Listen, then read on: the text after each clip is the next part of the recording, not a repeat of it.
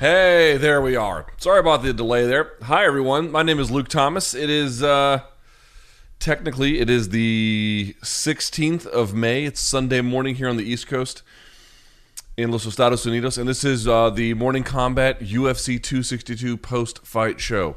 As I mentioned, my name is Luke Thomas. I'm with CBS Sports and with Showtime. And then we're going to go for the next 45 minutes, maybe an hour or so, detailing the results of UFC 262, which just wrapped. It is now in the books. So we'll get to the results. We're going to largely focus on the main and the co-main. And then we'll do some stuff for the rest of the main card, but not a whole lot beyond that for this particular program. And obviously, Brian Campbell's not here. He's out in California right now doing the boxing broadcast on Showtime. But we'll get his analysis on Monday to see what he had to say. And again, there can be a bit of a discrepancy between what I say on Saturday night or Sunday morning, and then the fights or the Morning Combat show on Monday. All right? Okay, so if you don't want spoilers, now's your time to go. All right, let's get this party started. Okay.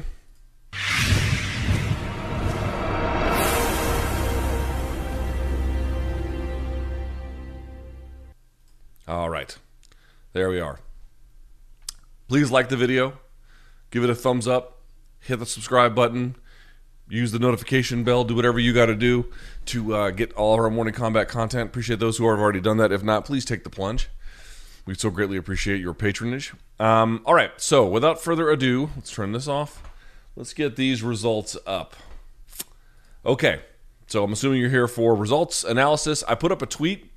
It's the most recent tweet that I have. If you want to leave a question underneath that, I'm at L Thomas News on Twitter. I don't know if I have my social stuff, but it's in the description box below.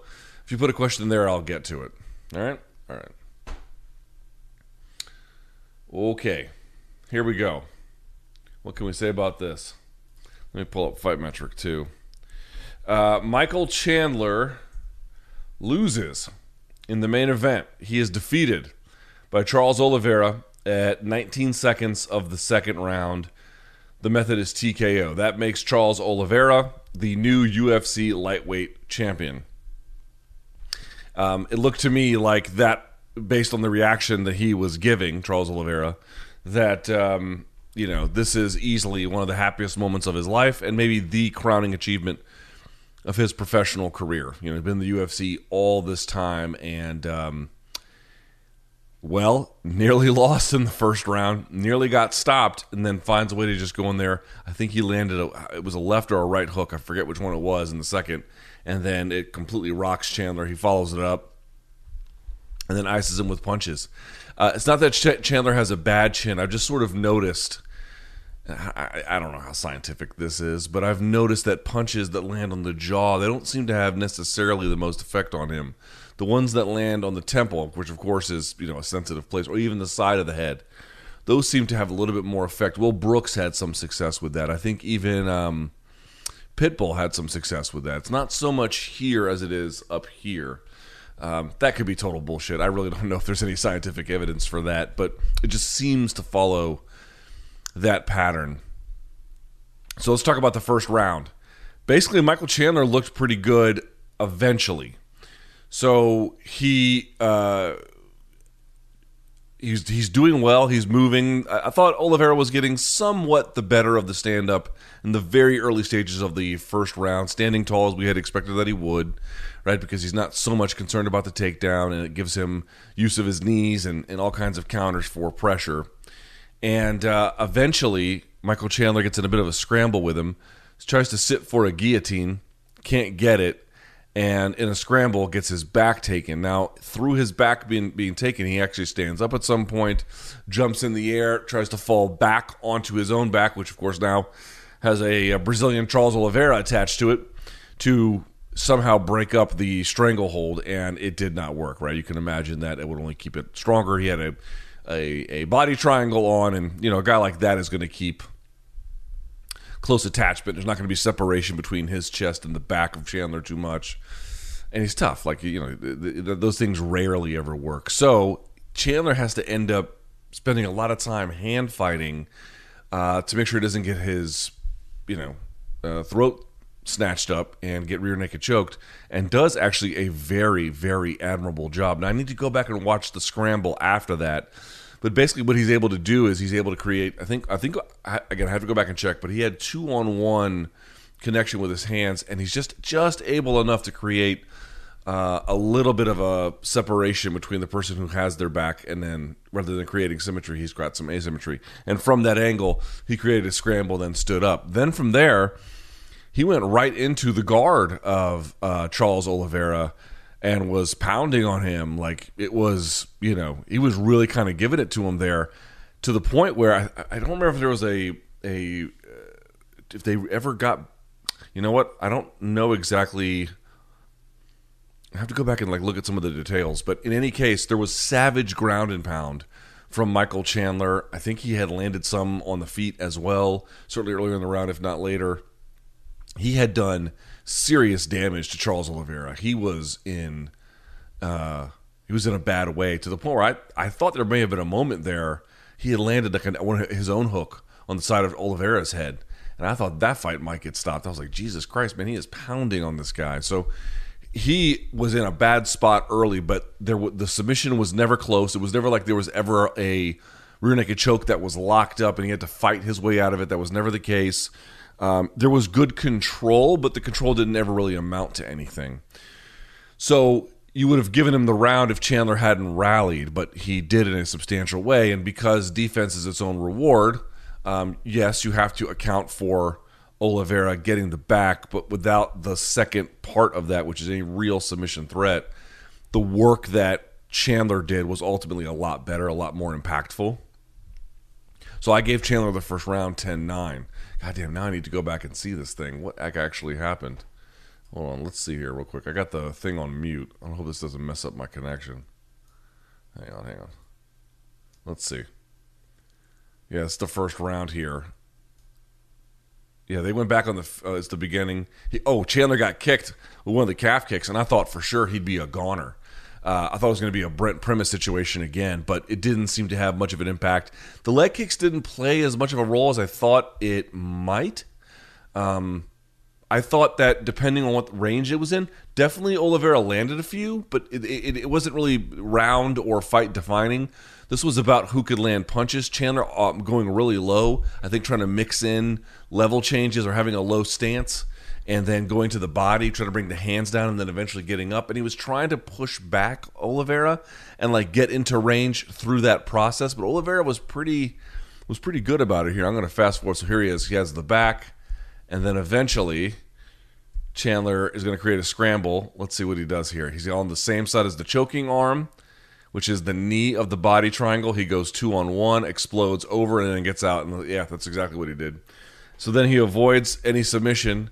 He gets back. Oliveira stands, and that's when he rocks him at about the 2-0. Let's see here. I'm watching 2-0. Nope, the 157 mark. He hits him with a nice left hook, and then a right hand nearly stops him. That's when eventually Oliveira goes to his back. And then you just see ground and pound from 148 on. So I'm like, dude, Chandler is coming out looking like $1 million in the first frame, right? Yeah, let's get back to this so I can see what the hell's happening. Whoopsie. Here we are. 1 second. Sorry, I'm having a couple of issues here. All right. So he comes out in that first round. I'm like, dude, he looks tremendous. And then he comes out in the second, and it's really none of those things. Here's what happens in the second, in case you missed it. Let's fast forward here as I look. You just kind of can't believe it. I'll go over the numbers here in just a second. 19 seconds is all it took. So the round starts, and I believe Chandler was going in for a body shot. And then as he lowered it and stayed in range, I think maybe even you had Oliveira stepping in with his punch. Again, I have to go back and see to be sure exactly. Here we go. Now I got it played up here. It helps to have some of the highlights. I apologize, I can't show them to you. So, yeah, Chandler jabs, backs up, Oh, that eats a huge left hook by just staying in space. He doesn't touch and go. He stays right there, and he eats a, let's see here, what is it one more time? He jabs, backs up, jabs, stays in space. Oh, golly. And Oliveira cracks him was a left hook. So just a phenomenal job by him. And, dude, Charles Oliveira is a tremendous finisher. You know, we did not do any kind of resume review. Here, I'll pull this up here. We did not do any kind of resume review, which I'm sure for some of you that's quite the relief. But, you know, Charles Oliveira would be a really great candidate. We might do one for his next fight in which you're like, oh, you're guaranteeing him to lose. Okay, I don't believe in that bullshit, but if you want to, you certainly may. But I think we can all agree his journey to this position is remarkable, making his debut in August 1st of 2010 on the Jones-Matyushenko card. You got to be kidding me.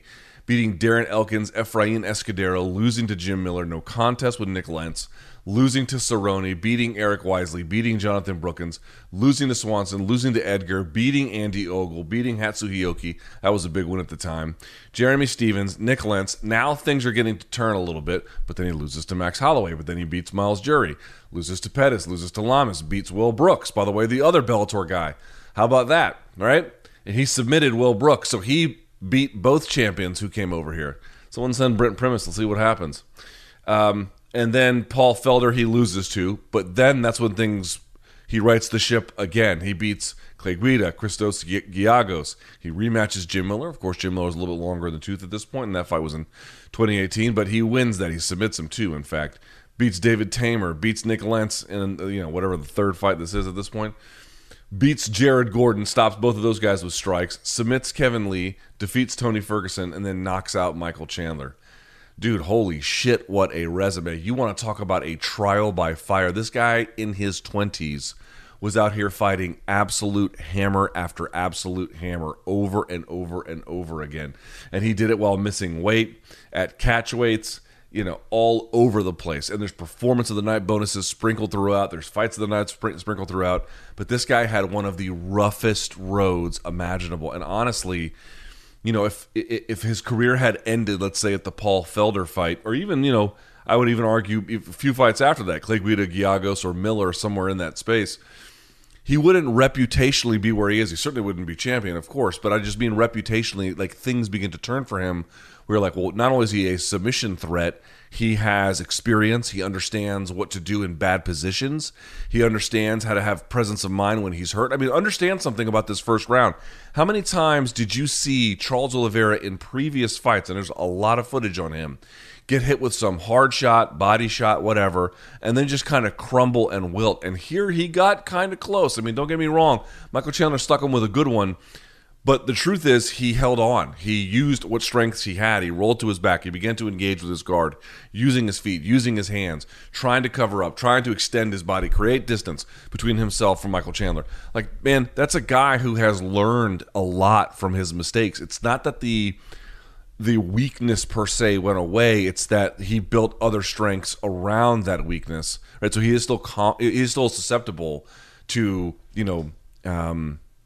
I think physical and intense wrestlers can still give him problems in that way. So he's still susceptible to it if they can land, but all the things he can do around that to protect himself and to think and problem solve in real time in that way, that is extremely impressive. It is extremely impressive. And he, the guy has had, I'm not going to say every fight was a top 5 guy, but, improving himself and getting better and trying to figure things out. It took a long time, man. So he didn't really round the corner until he was, 28, 29? Something like that. I mean, I feel like every week I come on here and I'm talking about guys who we have to, on the part of the media and the part of the audience as well, we have to say, and of course this is a little bit more telegraphed, we knew from the previous wins that we were getting something pretty special. But, in terms of what it ultimately amounts to, man, when you meet guys in the UFC, you have to be very careful. If this is the old days where they're signing guys from Pride who are pretty established, yeah, it's a bit of what you see is what you get. But in this newer world where you're not really acquiring top talent from other elite organizations of a comparable size and stature, and instead you're building up potential really elite guys, but it takes a lot of time and there's going to be a lot of mistakes. You're not going to see a lot of padded record. I mean, this guy's record, 31-8, and he only became a champion after 11 years. He yet still is as Joe Rogan indicated, the most, I'll say, successful submission artist in UFC history. And only now is through all that adversity was he able to claim these accolades. I bring this up to say, what, 31-8 record. Dude, would you pay for a pay-per-view if a guy in boxing had a 31-8 record? You know? Like, well, you would never pay for that. You'd be like, why am I watching this motherfucker? You know, well, I guess maybe if he was a YouTuber, some of you might do that. But, you know, in general, if you're watching elite boxing and see a guy with a 31-8 record, you're like, this dude is mega washed. You know, he's not that good. In MMA, it can be totally different. It's a situation of growth and the difficulty of the division and the murderer's row of guys he's gone through. It's just absolutely shocking how many former champions in this organization, former champions in Bellator, as I mentioned previously, different styles, guys who've got good guillotines, good wrestlers, good cardio, guys who are lanky, guys who are, you know, short and stocky, strong ones, weak ones, fast ones, slow ones. The whole 9 yards, man. This guy has seen every color of the lightweight rainbow, so to speak. And not every time he got his hand raised, but it molded him into something pretty special. I will say, I think after all of that, the training and the fights and everything else, you know, I wonder how long his youth, now leading into experience, will hold up as, like, there's this union that he has, right? Where he's not too old. He's still quite young. 31 is still pretty good. And, you know, he's able to not have the damage wear him out yet. How long can he keep that balance? Because there is a fair amount of it. And as we'll talk about when the co-main event, you know, I don't think we talk a lot about the damage that Tony took over his career, Tony Ferguson, and we probably should, because I think it actually plays a big role. So, you know, there's broader questions here at lightweight about who is actually the best lightweight. Is it Conor? Is it Dustin Poirier? Is it Charles Oliveira? Charles, obviously, is your rightful champion at this point, given how things have played out. We'll need to see. I don't know exactly how long the title reign, frankly, of any lightweight not named Khabib Nurmagomedov is going to be. But for tonight, he is your UFC lightweight champion, and he was threatening in the early parts of the first. He showed incredible resolve and resiliency to not get finished after getting hurt. Regrouped in the second, came out, wasn't gun shy, didn't, you know, panic, didn't drastically change the game plan, whipped a left hook around the corner on a guy who didn't move out of range enough and kept his head on the center line, and then polished him off. You know, he has really, really, really just made himself such a tremendous threat. He can wrestle a little bit. It's not the hugest part of his game. He can scramble some too. But, you know, he could find the back effortlessly. He can pass effortlessly. You know, Michael Chandler has never been submitted. Showed, I thought, pretty incredible and patient and diligent hand fighting and submission defense. But Charles Oliveira, man, he's going to be an interesting guy no matter what, because he has put together so many interesting and highly offensive skills, right? Like finding the back, total asymmetry, very accurate punching, good jab. And he lands with authority, by the way. Like, his power is good at 155 pounds.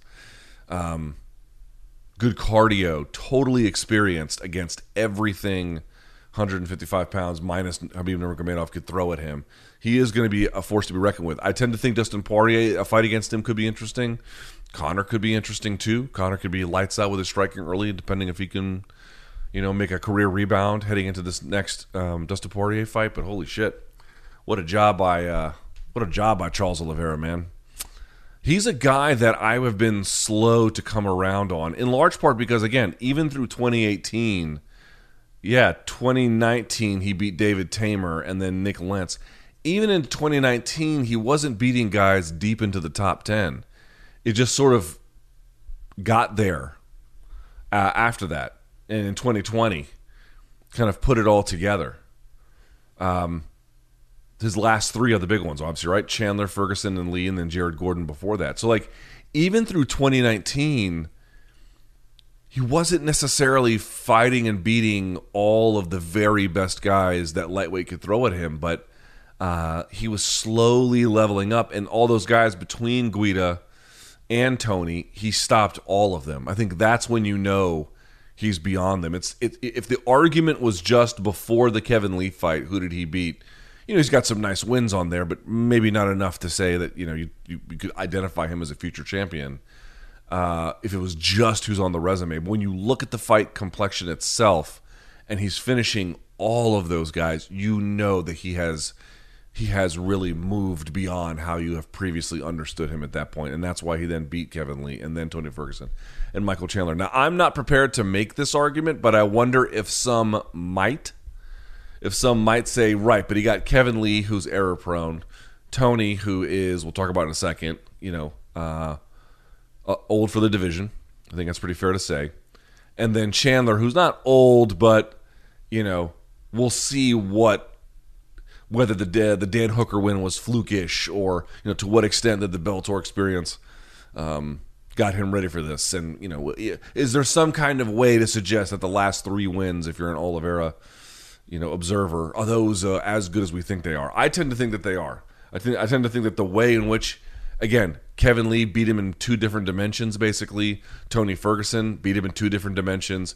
Michael Chandler didn't beat him on the ground, but gave him a little bit of a hard time, although he had a hard time himself there at the end, and then beat him up standing up, right? So he constantly finds ways through fights to be dual threats. Let's look at some of the numbers here if we can. So that's interesting. They don't credit Chandler with a knockdown. That's interesting. Okay, so first round, they have Oliveira 10 punches, 10 significant strikes, out of 15. Michael Chandler 28 of 51. Round 2, Oliveira 14 of 17. Michael Chandler 2 of 4. In the first round, they also credit Charles Oliveira with a takedown, and they credit Chandler with a sub attempt. I'm not sure what that is. And then they credit him with a reversal. Not a whole lot of useful information as it relates to striking. What about landed by target? Charles Oliveira, 83% targeting to the head, 4 to the body, 12 to the leg. That sounds about right. And then for Chandler, 73% to the head, 20 to the body, 6 to the leg. Interesting. As for Michael Chandler, I'm not really sure exactly what it says. He looked awesome for the most part in the first round. Is there an issue with, taking punches to the side of the head? I guess we'll have to see how things go. Certainly, I think fans know and can rely on him for an exciting fight. You watch Michael Chandler, they're usually never boring. I thought for sure, and I tweeted it out earlier, this guy, when he fought Goichi Yamauchi in Bellator, he had no problems going into his guard. If you guys don't know who that is, he's a Bellator lightweight. He's really good. Obviously, no 2 fighters are alike, especially when they're completely different parts of the world. But Goichi Yamauchi is has a fantastic guard, really good jiu-jitsu. He's kind of like Bellator's Oliveira, sort of. And Michael Chandler went right into his guard and gave him problems. And I was like, okay, you might be able to do that to Oliveira. Sure enough, he did. But in boxing range, that's funny. I thought for sure if the fight was going to be in boxing range, that would be to Chandler's benefit. But the reality is he couldn't get in and out quick enough. Oliveira could read it and then time the exit, and there's not enough of a grand movement on the exit. That left hook's going to find you. Sure enough, boom, did exactly that. Pretty impressive. Pretty impressive stuff. So I think Michael Chandler, we'll see. Maybe he gets the loser of Conor and Dustin, depending on how things go. That doesn't sound right. Maybe if Dustin loses, he gets Dustin. I don't know if you would get Conor if Conor loses. That I don't know what they're going to do with that if Conor loses, but we'll have to see. I still find him a very relevant player. Whether he'll be champion in this organization, I don't know. But Charles Oliveira, not only champion tonight, Bellator killer. Right? They keep sending him Bellator bubbas, and he keeps knocking them down. Pretty interesting. All right, let's go to, if we can here. Let's see. Let's go to the co-main event. And again, if you got a question, we'll come back to this fight. We'll answer whatever question you have. Just leave it for me on Twitter, please, in the last post that I have. All right, so we go now back to the co-main event from tonight. Beneil Dariush defeats Tony Ferguson. He got booed, 30-27 on all three judges' scorecards. Okay, what to say about this one?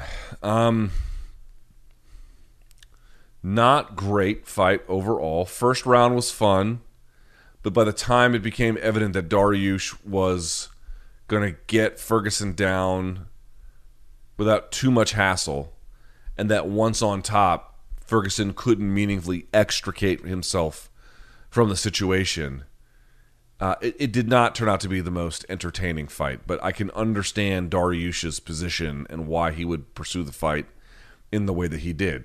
Am I entertained by it? No, of course not. I wasn't massively entertained by it. But, that was the most important fight of his career by a million miles. I mean, think about it, right? This was a guy who had been previously viciously KO'd by Edson Barboza, years ago. And for him to find himself in this position against an opponent this credentialed, that's a big deal. Big card, big spot on the card, big opponent. Sometimes it just creates situations where the fighters are a little bit risk averse. I don't know how else to say it. Sometimes it happens that way. But listen, he was in compliance with the rules.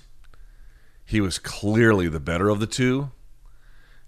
It frankly wasn't even that hard for him. He didn't do a ton of damage to Tony, but once he had the control position, Tony wasn't really getting out of it. Interestingly, if you go back and you watch, I think I did I either did a dissected or did a technical difficulties on Ferguson's fight with Oliveira. And in it, you'll note that in the second and particularly the third round, Ferguson gets to a point where he's able to invert underneath and stay out of trouble for the most part. Like he was in real trouble with that an armbar, I think Ferguson had against Oliveira, but he didn't submit. But in the second and third rounds, you didn't see Oliveira get nearly that close to anything of that ilk. And it's because that he's actually pretty good about inverting and then having some decent defense underneath. It's unusual, but it does work for him. And you saw that here. But Jesus Christ, man, listen, I was having a sort of a moderate back and forth with Danny Segura. I don't know what the truth is, and at this point, I'm not even sure that it matters. But this idea that Tony was the guy all along to give Khabib the toughest fight, I think that should be reviewed a little bit. And the standard response to that is, Tony, that was different before than he is now. Certainly I think that is true. But to me, Tony doesn't look quite here's the problem. All of us would agree that Woodley in that 4-fight losing streak just looked totally lifeless.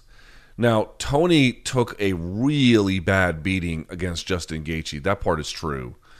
And, he was controlled by Oliveira and then controlled tonight by Dariush. But I don't feel like Ferguson is showing the same kind of apathy almost or, what do you want to call it?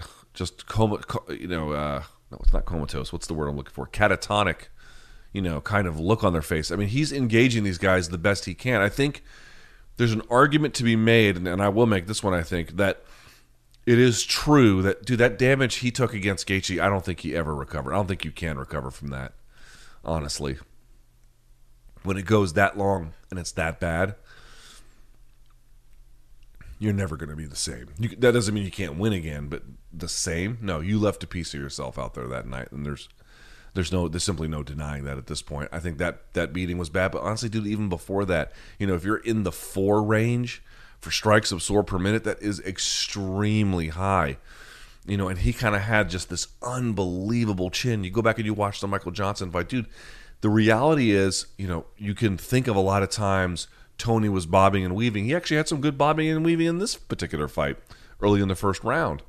But in general, I can remember a lot of fights, dude, where guys were landing hammers on him. The Venata fight is another one of those. But you could pick out a bunch. Even Dos Anjos landed a bunch on him. Tony just kind of mowed through it. He can't really mow through it anymore. I think it has an effect. And, dude, getting your arm stretched the way he did against Oliveira, and then to get that heel hook, it was an inverted heel hook. So rather than the heel hook being on the same side and then rolling it, right? A little bit. That's what would be like a regular heel hook. The leg is crossbody, and now I'm sending the knee in this direction. Well, I'm sending the knee in this direction while I send the ankle in that direction.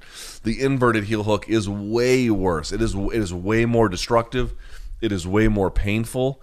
And Tony wasn't even really fighting it off. Like you would think you might be kicking the hands apart, because if you can pop that grip with your hands, then if you can pop their handed grip with your feet, that there's no heel hook. That you can't really do it. He did it a little bit kind of at the end, but goddamn, he is insanely tough to not tap to either Oliveira's armbar or that heel hook. But between that and then the Ferguson fight, the Gaethje fight, and then all of the accumulated damage before that, it has an effect on your psyche. I think it has an effect on your enthusiasm. It has an effect on what your body can do. It has an effect on the decisions that you make. And I think that is all real. I don't want to in any way say that, there's just, what do all economists say? There is no such thing as a free lunch. You cannot get hit that many times and bear no consequence.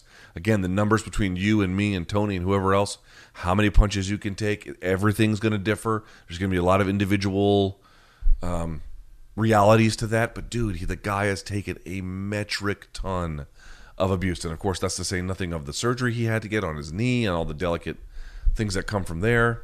And then I think Dean Thomas had brought this up as well. Listen, here's the part that about where I come in on this. To me, the damage argument and then the age argument are very real. They matter. They're part of the story.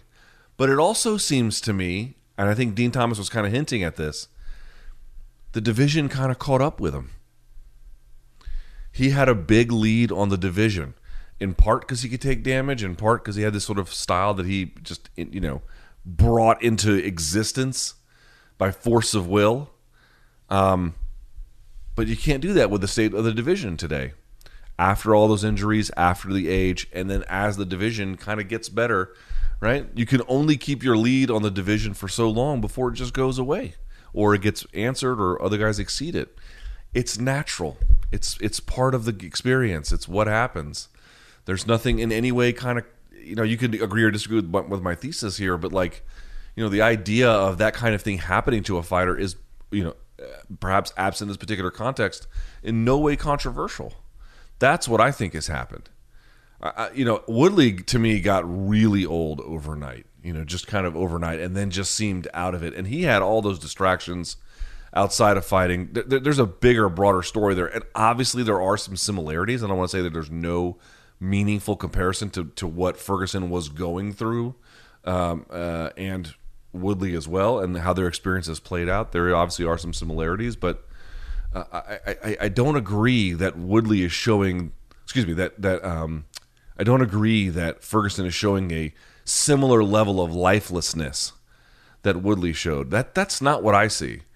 I just see a division that caught up with him. There are just a lot of other guys in the division that got a lot better, and there was a time where he was the guy that was better than a lot of them, and he took his time to get there, right? Early to mid-30s. It took him a long time to kind of work up to that particular skill level, and he had his day in the sun, for sure. He accomplished many great things, but to me it looks like age, damage, they've accumulated, and the division has caught up. And that's just what it's going to be. You're asking, where's the refuge here? You tell me, where is the refuge at 155 pounds? I mean, good luck. There's not a lot of easy outs there along the way. Ask Charles Oliveira; he'll tell you. Of course, he's fought in a couple weight classes, but you get the idea. So that's what I think about what happened to Tony. And again, him second and third round inverting, not taking a ton of damage, wasn't the worst thing in the world. Kind of boring, but it's not the point. The point is, why couldn't he do more? I did, by the way, think that Tony did a really good job of preventing the pass with his guard in the first round. Ultimately didn't amount to much, but he had good defense underneath too in terms of rolling with punches. So he actually did a pretty. I mean, that's part of the reason why the fight was boring, was that he actually gave Beneil Dariush a good defensive effort and didn't get overwhelmed. So the fight kind of had this stasis that just hung there. As for Dariush, monster win. I think he's a lot better than folks realize. I know he got booed in this fight, but let's sort of review his resume here for just a second, informally anyway. Here's the win streak he's on. Thiago Moises, Drew Dober, Frank Camacho, Drakkar Klose, Scott Holtzman, Carlos Diego Ferreira, and now Tony Ferguson. Now for him, he's had some decent wins before that. He had the Jim Miller win, the Darren Cruikshank win. He's beaten Carlos Diego Ferreira twice. He has wins over Rocco Martin, but he had the loss to Barboza, the draw with Dunham, and then he had the loss to Alexander Hernandez. Can you believe that? Plus he had that horrible loss, as I mentioned, to Barboza, the KO, the flying knee, just a terrible one. That sent him on a tailspin. He lost 2 hours, drew, and then lost one after that. But he kind of righted the ship. But even then, here's another case where, okay, if you had stopped just before the Carlos Diego Ferreira rematch, there's not necessarily the most impressive name on there. But Scott Holtzman, he KO'd. Drakkar Klose, he KO'd. Frank Camacho, he submitted. Drew Dober, he submitted. Then Thiago Moises, he controlled and basically won the whole thing. So he didn't have exactly the same run of separation between himself and the pack that Oliveira had that we talked about, all those finishes. But you can see it's a pretty similar kind of trajectory. So we're now, in the last two, Carlos Diego Ferreira I take very seriously. I think he's a very good fighter out of Fortis MMA. Massively improved. One of those guys who was not all that great necessarily in his 20s, but kind of figured it out in his mid to late 30s as well. I'm not sure his exact age. He is 36, right? So in the last couple of years, early to mid 30s, he kind of got it right. And he's become, I think, a very good fighter. And now he's got Tony on his resume. By far the biggest win. As I mentioned, big card, big placement on the card, big stakes, and he got the job done. So we're going to see how the rest of the division plays out. It's going to be interesting. Let's look at the stats for that as well. Be curious to see the control time here. Oof. 12 minutes, 15 seconds for Beneil Dariush. Yeah, that's a lot. How many takedowns did they credit him with? Let's see. They credit him with 1 in the first, 1 in the second, and 1 in the third. He was 1 of 2 on both attempts. Folks, I got to tell you, that's a great number for Dariush, but it actually says a couple of things. One, not only was he able to get the takedown with not a lot of effort, you're 50% for your attempts in all 3 rounds. That's pretty good. Note that there weren't multiple takedowns. He didn't need them. First round, he gets the takedown. He gets 3 minutes and 40 seconds of control time. Second round, he gets the takedown. He gets 4 minutes and 4 seconds of control time. Third round, he takes him down. He gets 4 minutes and 31 seconds. Over the course of the fight, he added almost, on average, a minute of control time per round on top of what he was doing previously. So X plus that. That's insane. The fight got easier for him as it went along, not harder in terms of control. Not a lot of offense. Tony landed 7 to Dariush's 10 in the first. Ferguson 2 significant strikes, I should say, in the second. Dariush not much better at 6. And then Tony at 6 in round 3. Dariush with 7, but again, having 4 minutes and 31 seconds of control time. It's going to be very, very hard to win that way. Super hard to win that way. I don't know if Dariush is exactly going to be the champion, but he is going to be, this fight notwithstanding, an exciting addition to... Where would he rank? Let me see what the rankings have to say. Let's see. Currently... So Dariush is sitting at 9, Hooker at 8, Dos Anjos at 7, McGregor at 6, Ferguson at 5. He might leapfrog McGregor. Chandler sitting at 4. Chandler might fall out. I think Oliveira's going to jump Poirier and Gaethje, so that's going to push them down a little bit. Yeah, dude, we're talking about fights in that space, in that Poirier, Gaethje, McGregor, Dos Anjos kind of space. That is interesting. That's a huge win for him, dude. He was sitting at 9, and Ferguson was sitting at 5. He might take exactly that place. He might sit at the top 5.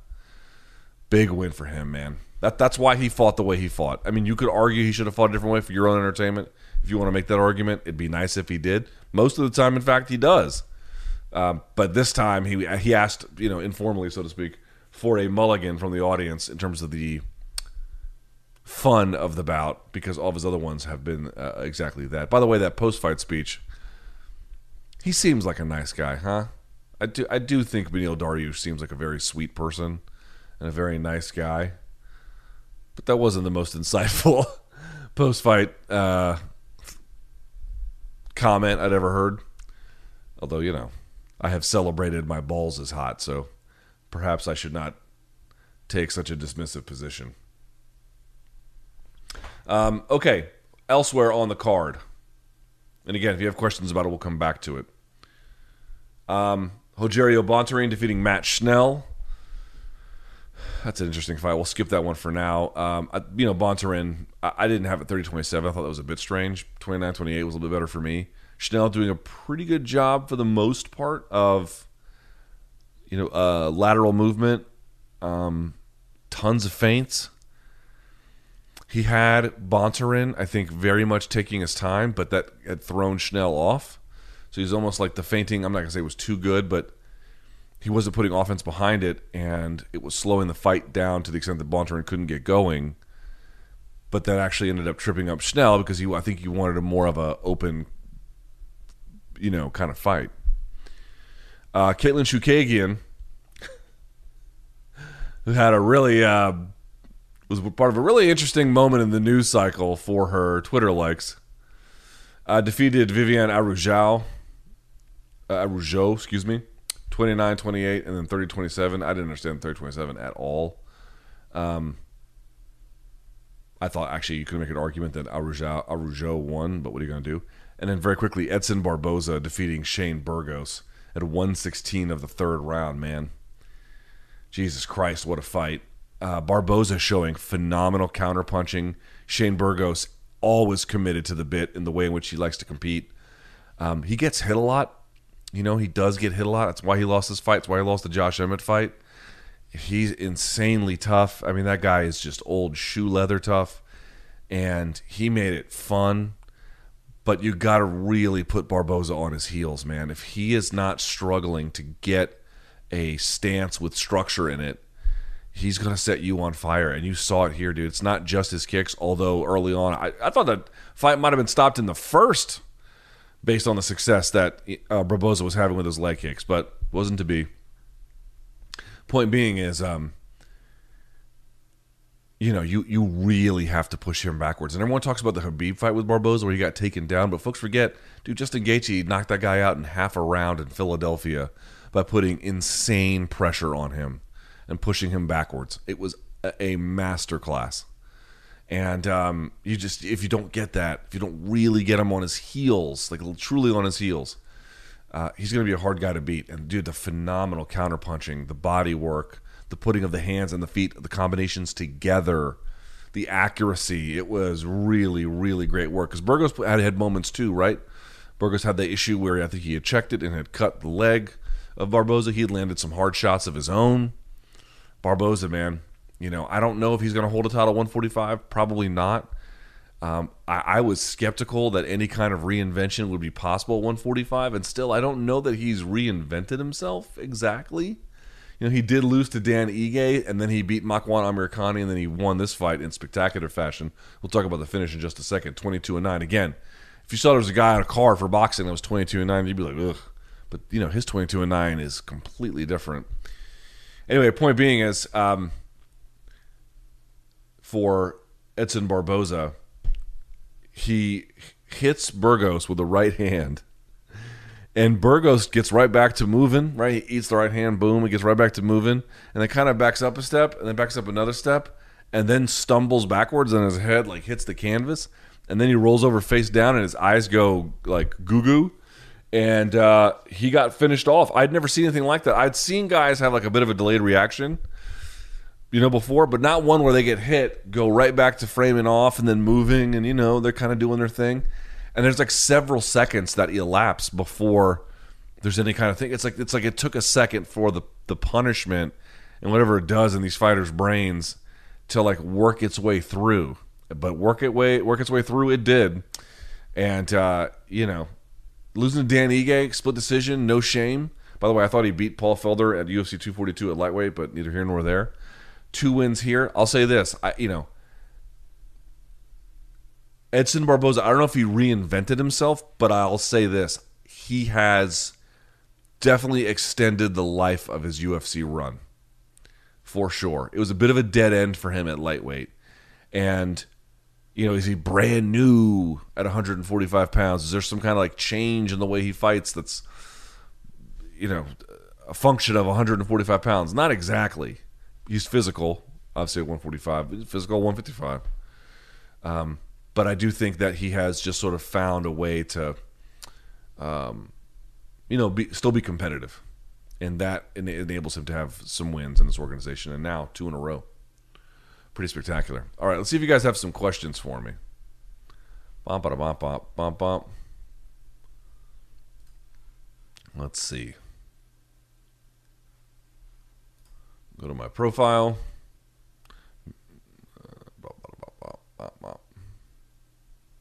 Okay, there's 70 in there. Let's see what you got. Hear me out. Max versus Charles Oliveira on the Conor versus Poirier card. What say you? I don't know if that's like the right fight to make, but I love it. I absolutely love it. I would love to see them run it back. The first fight was weird. Like Oliveira just kind of crumbled, and had some like neck issue or something. They'll never do it, but I love the idea. How explosive and powerful is Chandler to be able to break out of that body triangle on the first? Dude, I told you guys this. It's actually one of the last few times that I've rolled. It has been a long time. It's been years at this point. Well, I guess I rolled after that. But one of the reasons why I stopped rolling was there was this dude, and I think he was like a white belt, and we were doing drills where it was, either getting out of the back, or trying to get to the back. I forget exactly the mechanics of it. But this guy was trying to take my back, and I was trying to press in and turn into him. Come to find out, he was a Division I wrestler, So, like, he's a white belt only in the most euphemistic way possible. He was strong as shit. And I dislocated my toe, not my big toe, but my second toe, just trying to push. And so I had to step off the mat, and I had to pick it up and then, drop it in there. I'm just sort of pointing out, like, that's not even, it's not even like a UFC level, Bellator champion level fighter. That's just a dude who wrestled Division I in college. And it was so hard for me to keep him down that I dislocated my own toe in the process. Dude, they're fucking animals, man. I mean, if you're a European watching this, I don't know exactly how you view when we, as Americans, or you're Australian or Canadian, maybe the Canadians know, or maybe Canadians know. But if you're from overseas and you're watching this, you're like, I don't really understand what Division I is. Let me just explain to you like this. This is not totally true. There are exceptions to this, but this is basically true. Basically what it means is that if you were an absolute fucking stud in high school in athletics, you got to go as, and when I say stud, I don't mean like, oh, you're the best player on the team. I mean like you were absolutely massacring your rivals, Like if you're a wrestler, multiple time state champion, or, football team, you were just absolutely fucking demolishing these guys. Like one guy, if you guys have you ever seen somebody who actually went on to the pros, which Division I is not the pros, but they go on to the pros in high school? You can tell. You ever seen Zion Williamson in the high school? Just fucking dunking on these mortals. They don't even know what they're dealing with. It's not quite like that for Division I. But if you are part of that elite level, you go Division I. And in fact, Zion Williamson went Division I for Duke University, part of the NCAA system. Like, it's reserved for, not in totality, but in general, the best athletes and the best teams and whatever that American college athletics can find. Now, he was a walk-on there. He wasn't recruited, so that's a little bit different. But he ended up being an All-American, which means he finished top 8 at a national tournament in whatever year he got that in. Dude, those guys are fucking studs, man. They're just absolute animals, total animals. And the minimal amount of training experience I have with them has told me, like, Jesus Christ, they are not who you think they are. And I know this to be true because Chandler has told me this to my face. Dude, do you know what he walks around at when he's not in camp? Like at his biggest, right? Do you know what he walks around above 190 pounds. My man is, a lightweight and nearly gets to 2 bills. So I don't know what he is on fight night, but he was lean as shit. super muscular. I mean, yeah, dude, they're fucking. It's the amount of speed you have to have, and then strength to apply that position, like the explosion you have to have, and then to keep turning with your force. You're in this mechanically disadvantaged position, and yet you're the one who ends up on top by virtue of just sort of dominant force and will. It's crazy, man. It's just crazy. Do you like the potential for more title holder flux now that we have a seemingly less dominant force than Khabib's reign? I think it adds a bit more zest to each title fight. It's like 205. Listen, man, I've underestimated Jan Blachowicz before. Would it surprise you if he lost to Glover Teixeira? Would you be like, oh my God, how the fuck did that happen? No, I mean, you might think that Jan might win, and Jan might win. Jan may even be the favorite to win. I haven't even looked. Like, it's not so crazy. But if he lost, would you be like, I just can't even comprehend that? No, of course not. Like, there's going to be parity, when a figure as dominant as John Jones leaves light heavyweight, or Khabib for 155, or George St. Pierre leaves 170. The title gets, passed around a little bit. And guys, they might rack up 1, 2, 3 title defenses, sometimes 4. And that, makes them a little bit different once they get to that 3 and 4 stage. You might see Oliveira defend the title one more time. He might beat Dustin Poirier or something, or Conor McGregor. Who knows? But do I think he's going to be the champion for the next 3-4 years? No. The lightweight is way too wide open. Does all the total strikes Shane has taken in his short and exciting career and recent war assisted in that delayed power of Barboza? Yeah, I don't know what it says medically. Probably nothing good. Do you think fighters recover from calf kicks faster than they used to recover from thigh kicks, even when calf kicks made someone limp for a while? If the kicker stops throwing, then the recipient seems to get back to moving well, barring that the nerve. I actually think that they recover. Okay, so if it doesn't hit the peroneal nerve, no. If they're done right, they actually can last. All of them can be bad if you absorb enough of them. But I've actually heard from multiple fighters they would much rather take it to the thigh because they can handle it better. Partly that might be a conditioning issue, like they're just conditioned above the knee versus they're not conditioned below the knee. But I can just tell you anecdotally, many fighters have told me that. Someone asked what's going wrong for Tony. I'm going to say age, I'm going to say damage, and I'm going to say the division catching up. What does Ferguson do now? I don't think he needs to retire. He took a fucking hellacious beating against Justin Gaethje. If he had lost, if his first loss, after that long win streak, if it had been the Oliveira fight, you'd be like, damn, that was, that armbar was bad. But, okay, it wasn't your night. Get back out there. And if he had lost to Dariush, you'd say, okay, maybe there's an issue here. Wasn't your night, but you can get back out there. And then imagine that the most recent loss that he had was the Gaethje loss in all the ways that the Gaethje loss was what it was. In fact, a terrible, horrible fucking beating. Would you then change your mind about whether or not Tony should retire? I think I probably would a little bit because it'd be escalating in the wrong direction. To me, actually, that knee is going to be fucked up from him. But in general, he didn't take hardly any abuse in this fight. The knee, again, was bad. But, he wasn't getting punched in the brain a billion times here. He just didn't. Again, I really think that we got to be real careful about what we say in terms of how similar this is to what happened to Tyron Woodley. So I think that his days as a top lightweight are probably over, but I don't think that his days as a competitive lightweight are necessarily over. But he has some major questions to ask himself, and I think that we need to recognize 37 years old at 155 pounds, it's going to be hard to consistently win. It's just going to be hard. Should Tony retire for his own health and safety, considering that he will probably never win a title or even get a title shot again? Retire, I don't know, but I do think he should have an exit plan, for sure. What to say of the career development of Do Bronx? Remember when they said he would be the Brazilian John Jones? Think of his records held. Is he close? The Brazilian John Jones? No. He has a gazillion losses. He won't ever be that. But as we indicated previously, his story has been one of triumph after astronomical amounts of adversity. Not just in life, but through his UFC run. Several big setbacks.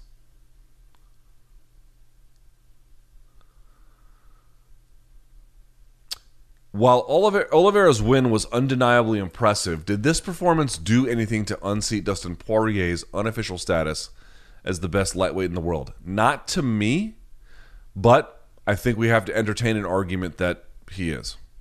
I cannot declare to you that the argument for Dustin being the true best lightweight is overwhelming. I actually cannot make that argument. I think it to be true, but I don't know it to be true. Was it just me, or did Tony look quite a bit slower and older than the Oliveira fight? Slower, yes. Yeah, maybe. Yeah, he's slowing down a little bit. What's the hardest fight for the champ? Gaethje, Poirier, McGregor, or eventually Islam? Islam's a bad one. I would say Poirier more than the others, but I would love to see any of them. By the way, you could do Justin Gaethje, Mike Chandler if he wants to wait a little bit more. There's a lot you could do.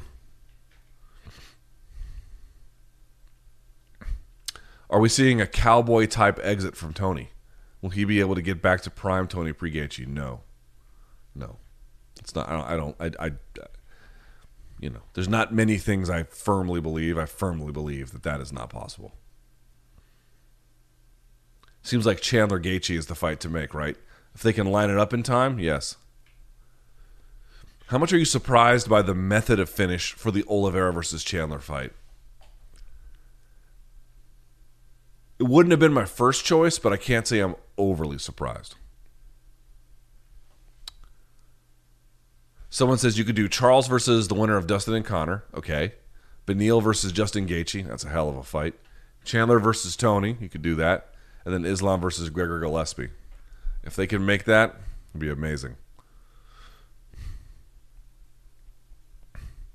What are the chances that anyone ever breaks the record of becoming champion 11 years into their UFC career? Exceedingly unlikely. It does tend to take time for the most part, but if you've had to wait 11, chances are you're probably, I think mathematically most of the time we would say, if you had to wait 11 years to get to a position where you could claim a title like this, you're probably not the top candidate to claim a title like this. And yet, here he is, defying expectation.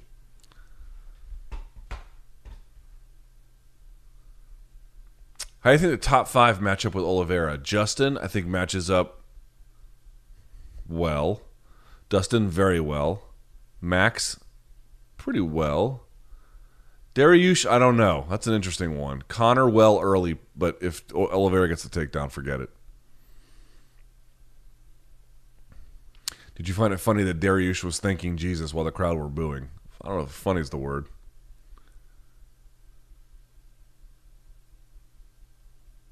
Was Oliveira hurt in the first round? Yeah, dude, that punch landed hard. For sure.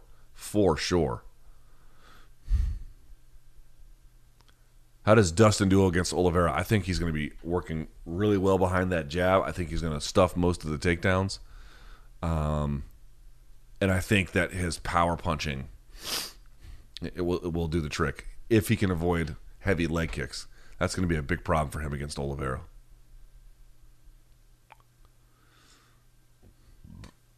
Can we say that American MMA fans are just hyper-patriotic, nationalistic? They booed and chanted USA at Grundy from UK, so claims of racism, xenophobia being behind Zhang being booed may have been overblown. There were even USA chants during round 1 of the main, and they booed Benny. Yeah, I go back to this all the time. I was at the fight when Yuki Kondo fought Trevor Prangley, and the crowd chanted USA, USA, even though Trevor Prangley is South African.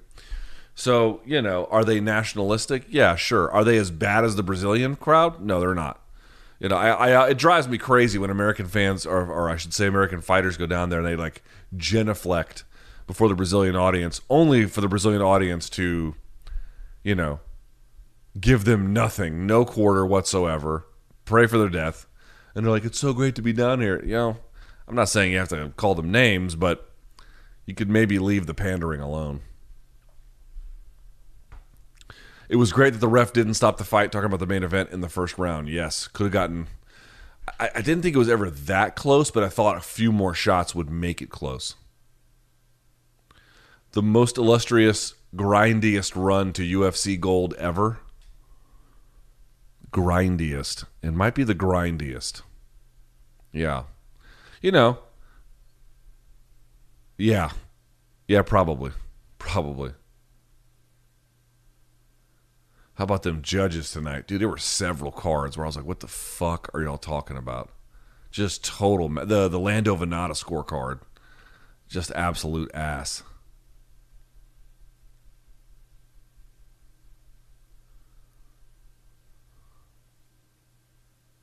Sorry, someone corrects me. Inside heel hook, not inverted. That's correct. Yes. The arm break sound on Jacare was bad. It was really bad. It was the only time this ever happened to me. I one time was rolling with a guy, and I was doing crossbody Kimura, and I rotated his wrist a little bit, and his elbow was fine in the end, but he tore something, and it sounded like someone had taken celery and then just shredded it with their fucking giant hands. It was extremely unnerving to hear, like, how things shred. Although his injury wasn't that bad, but still, I felt bad. If Khabib was waiting in the wings, which he's not, for a performance to impress him enough to bring back, like Dana lied about months ago, do you think Oliveira's performance was good enough to accomplish that? To entertain Khabib, I don't think to threaten him in a way where he needed a win over that guy for some kind of status. Which I would love to see that fight, because I think on the ground it'd be kind of interesting. But, you know, that's not what we have. All right. How long have I been going here? Let's see.